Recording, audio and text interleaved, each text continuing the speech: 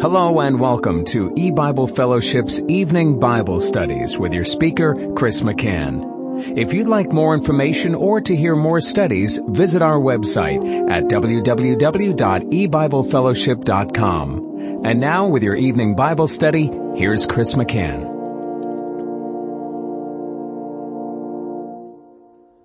Good evening and welcome to E-Bible Fellowship's Bible study in the book of Revelation. Tonight is study number 31 of Revelation chapter 11, and we're going to be reading verses 15 through 17. And the seventh angel sounded, and there were great voices in heaven, saying, The kingdoms of this world are become the kingdoms of our Lord and of his Christ, and he shall reign for ever and ever. And the 24 elders which sat before God on their seats fell upon their faces and worshipped God, saying, We give thee thanks, O Lord God Almighty, which art and wast and art to come, because thou hast taken to thee thy great power and hast reigned. This is one of the more glorious passages in the Bible. This is a description of the triumphant exaltation of the Lord Jesus Christ at the end of time in the day of judgment. When the seventh angel sounds, that's the last trump. It is judgment day itself. And at that point in time, the kingdoms of this world are become the kingdoms of our Lord and of his Christ, and he shall reign forever and ever. Now, the question for us is, exactly when does that take place? Is this speaking of the very end of the prolonged period of Judgment Day, the last day of the 1600 days, for example? Is it referring to the last day of the Feast of Tabernacles, of Earth's existence, and then the kingdoms of this world are become at that point the kingdoms of our Lord and of his Christ, and then he reigns forever and ever? And the answer is no. This is speaking of Judgment Day, and the point of Judgment Day, the beginning of Judgment Day, throughout Judgment Day, to the completion of Judgment Day, is in view with this statement, because that's when the seventh angel sounds. The seventh angel, the last trumpet, began to sound, and soundeth long, getting louder and louder, beginning May 21, 2011, and continues to sound throughout this period of time and these days after the tribulation until the last day, and then the trumpet blast is completed and the world ends in the last trump. And then the Lord Jesus Christ comes, there's the resurrection of the dead, and the rapture of the living saints of God, and all go to be with the Lord as God destroys this creation and creates a new heaven and new earth. And therefore, when we are reading that the kingdoms of this world are become the kingdoms of our Lord and of his Christ, and he shall reign forever and ever, that took place on May 21, 2011. And that's an amazing thing to think about, because we didn't see any difference. We didn't notice any change of leadership, and you would think that you would certainly notice if the control of the kingdoms of this world, the rule, the dominion, were turned over to the Lord Jesus Christ. After all, Satan is the one ruling, and up until the point when Christ is victorious, and then Jesus rules over all that he ruled over. And certainly there ought to be a drastic change, we would think. But first let's show how the Bible does declare that Satan is the god of this world, and he does rule over the kingdoms of this world. In Matthew chapter 4, during the period when Christ is being tested in the wilderness, we read in Matthew 4 and verses 7 and 8, Jesus said unto him, It is written again, Thou shalt not tempt the Lord thy God. Again, the devil taketh him up into an exceeding high mountain, and showeth him all the kingdoms of the world, and the glory of them, and saith unto him, All these things will I give thee, if thou wilt fall down and worship me.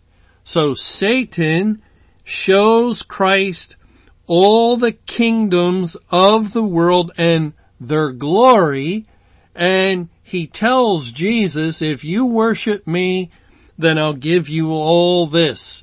That is, you will be the ruler over all these if only you submit to me and bow before me. What arrogance, what incredible arrogance. But it just shows the pride and the evil depths of Satan's nature, that he would even dare to think, let alone ask, the Lord of glory, the great I am, God in the flesh, to bow before him. What a terrible thing. It reveals the depths of the rebellion of a fallen creature. Yes, Satan is a fallen angel, but is man any better, created in the image and likeness of God to serve God? And yet we take it upon ourselves to usurp the sovereignty of our Creator, of the Almighty God, and we determine, well, we know better than Him, and we will do what we want to do. We will transgress His law again and again. Doesn't that reveal the same type of arrogance, the same type of incredible pride? Here Satan is only admitting it. This is what he wants. He wants to be God. He wants to be the one that all bow down to, even the true God. And certainly man is no better. We're no better in our natural condition, in our spiritually dead state. But the important thing here is that Satan is conducting himself in the presence of Christ as though he is the ruler over all the kingdoms of the world. And Jesus doesn't correct him concerning that. We find in the parallel passage in Luke chapter 4. In Luke 4, it says in verse 4, And Jesus answered him, saying, It is written, that man shall not live by bread alone, but by every word of God. And the devil, taking him up into a high mountain, showed unto him all the kingdoms of the world in a moment of time. And the devil said unto him, All this power will I give thee, and the glory of them, for that is delivered unto me, and to whomsoever I will, I give it. If thou therefore wilt worship me, all shall be thine. And Satan is a liar and the father of lies, but he tends to speak some truth and then twist the truth. And here he's saying that the kingdoms of the world were delivered unto him. And that is correct, because when he deceived Eve and Adam, when he deceived them and they listened to the devil and the serpent, and they believed the lie over the truth of God, and sinned in open rebellion against the law of God and ate of the tree God commanded they were not to eat of, then mankind became servants to Satan, to sin and to Satan. And all that man ruled over, and God gave man dominion over the creation. All that man ruled over, Satan now ruled over. How could man continue to be the supreme ruler of the creation when he himself was in subjugation to Satan? So in a way, Satan won the battle, and man was now in servitude to him. And what man ruled over, Satan ruled over. So he rules the kingdoms of this world.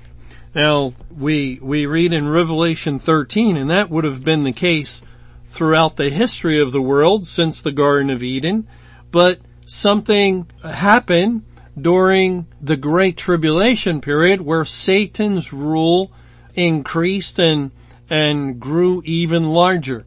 In Revelation 13, we read of the beast that comes up out of the sea, and God gives him rule over the churches, and also in Revelation 13 it says he's given rule over the people of the world in a greater way than ever before. And it says in Revelation 13 verse 7, "And it was given unto him to make war with the saints and to overcome them, and power was given him over all kindreds and tongues and nations. And all that dwell upon the earth shall worship him, whose names are not written in the book of life of the Lamb slain from the foundation of the world." So Satan's rule, his kingdom of darkness, multiplied and grew and increased to heights never before known.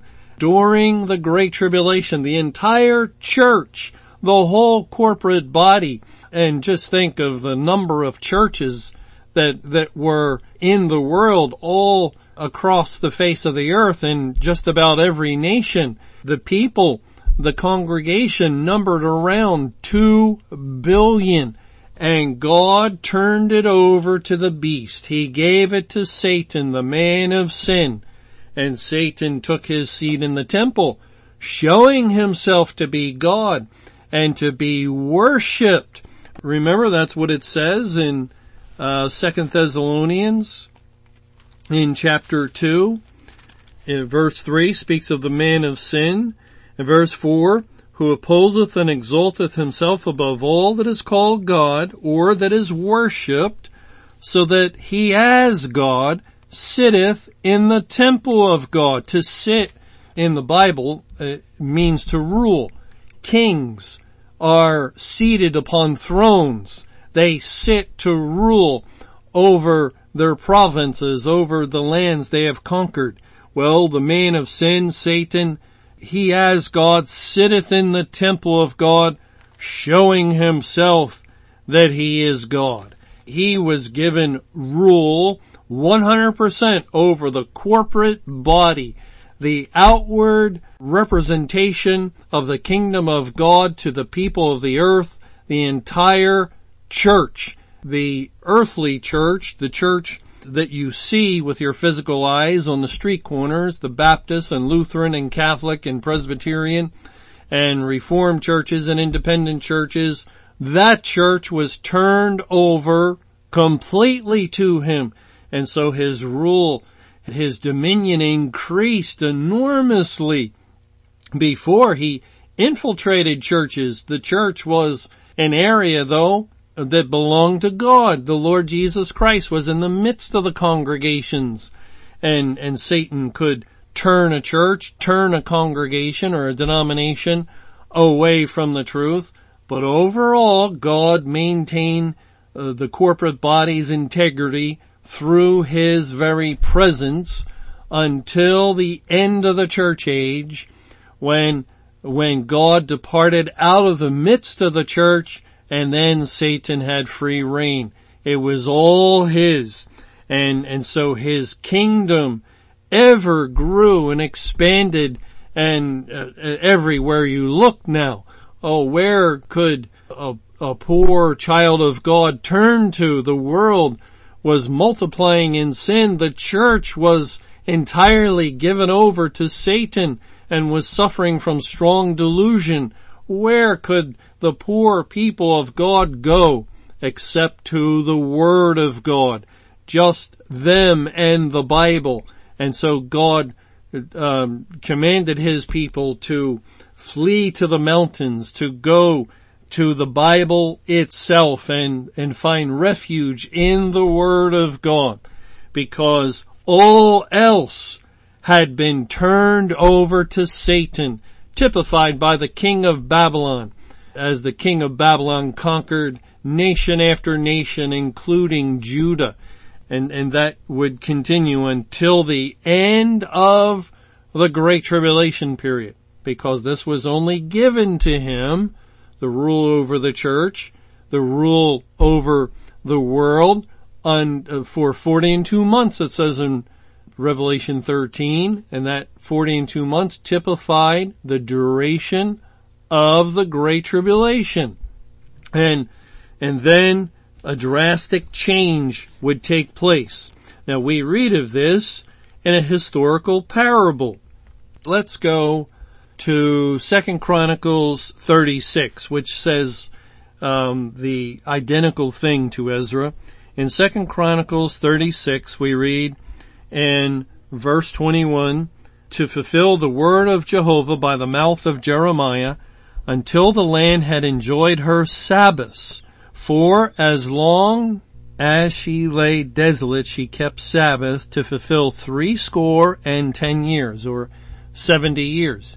Now that 70-year period is a type and figure of the Great Tribulation that would come at the end of time, that did come. We lived through it from May 21, 1988 through May 21, 2011, an exact 23-year Great Tribulation period.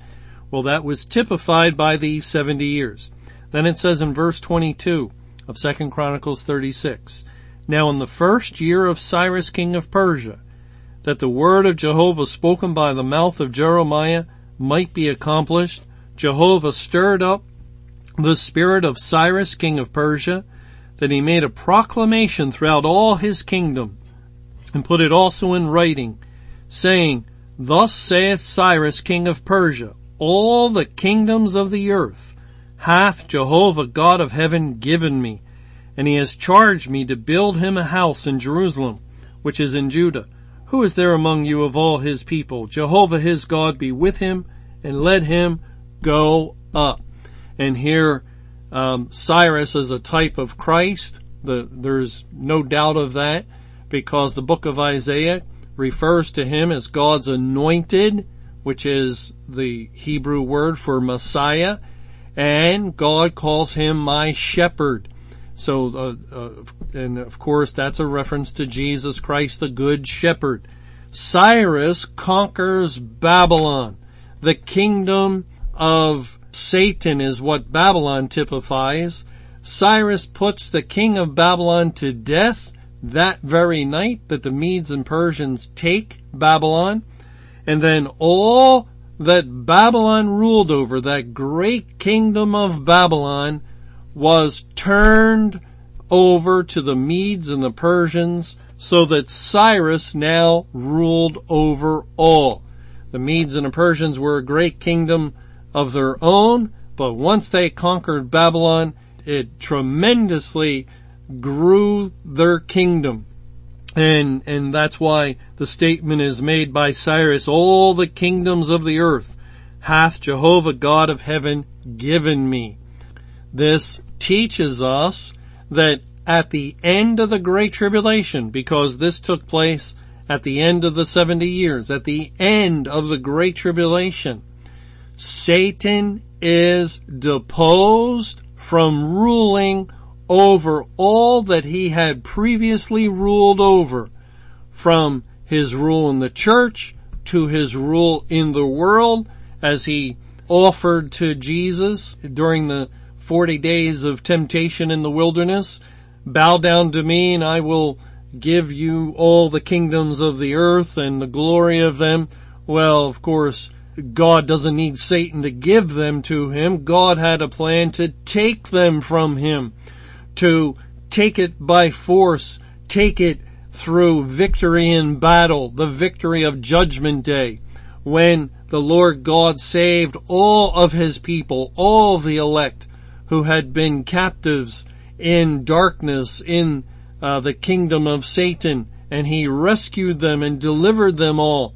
Then finally God could end that spiritual battle, that fighting that had been going on for centuries and thousands of years actually, and God could bring the final judgment upon Satan.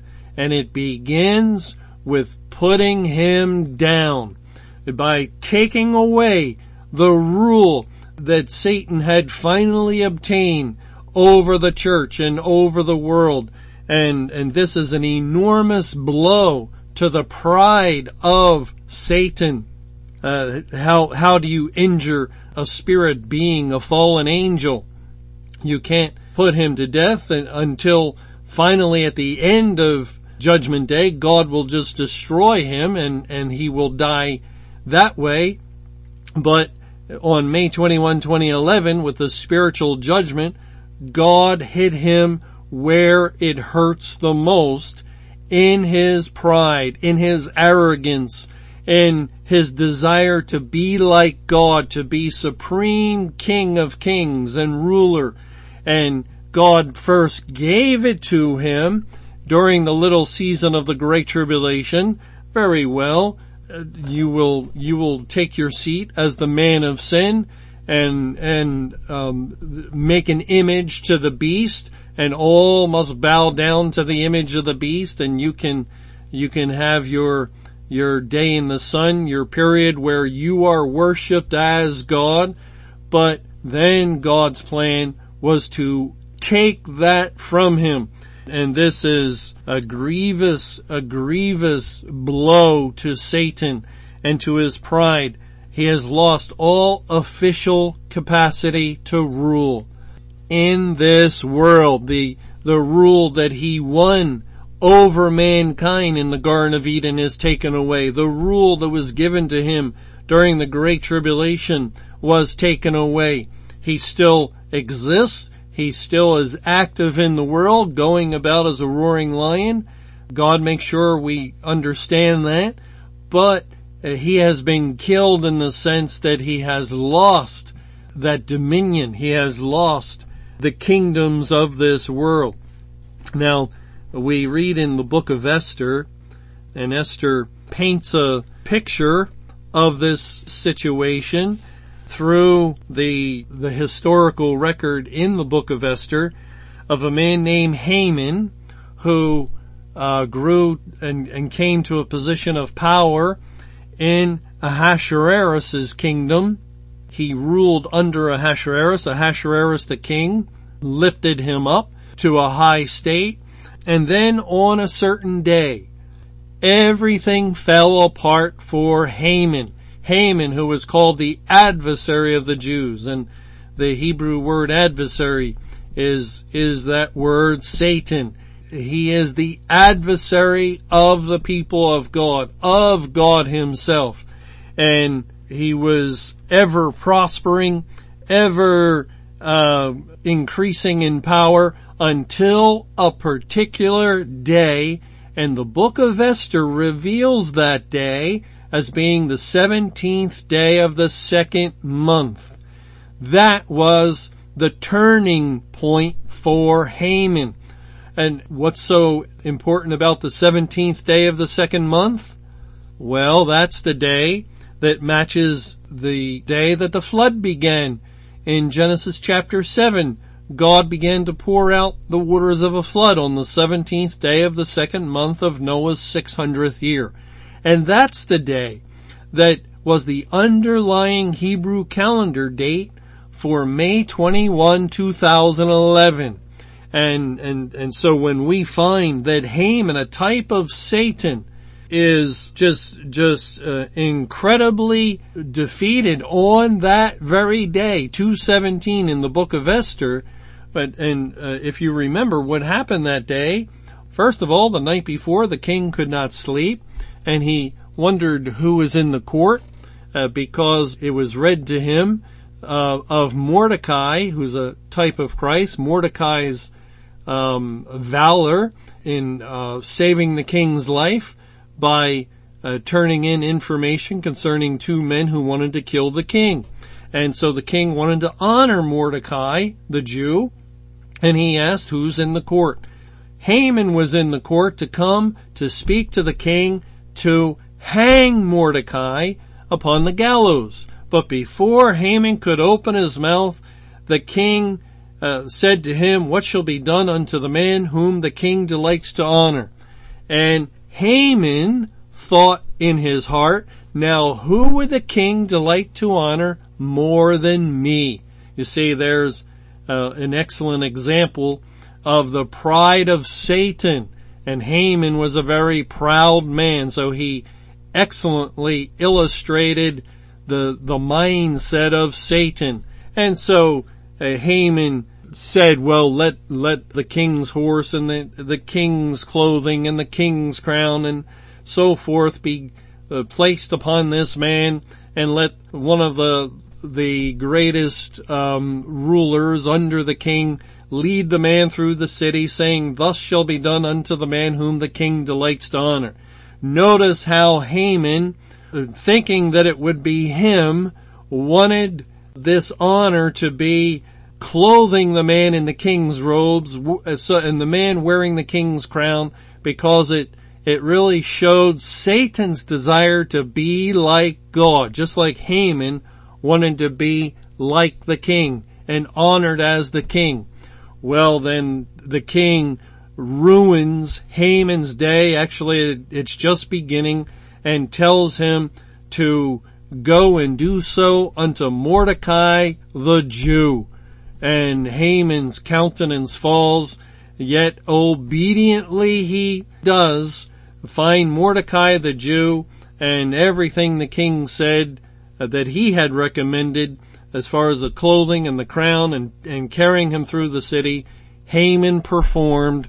And we see the beginning of the day of 217. Haman is put down and Mordecai, a type of Christ, is exalted. Or, just as in 2 Chronicles 36, the king of Babylon is slain, Cyrus is exalted king over all the kingdoms of the world, it says, and things grow from bad to worse for Haman, because soon he is invited to the banquet of wine, as Esther has invited him and the king, and then Esther makes intercession for the lives of her people to King Ahasuerus, because there's an evil man that wants to kill them. And the king is stunned. It's as though he knew nothing about it. "Tell me, who is the man?" "This wicked Haman is the one."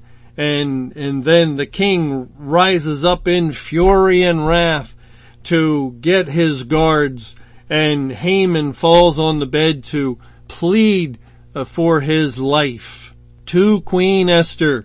But it's too late. The king returns, and Haman is taken and then hung on the very gallows he had prepared for Mordecai the Jew.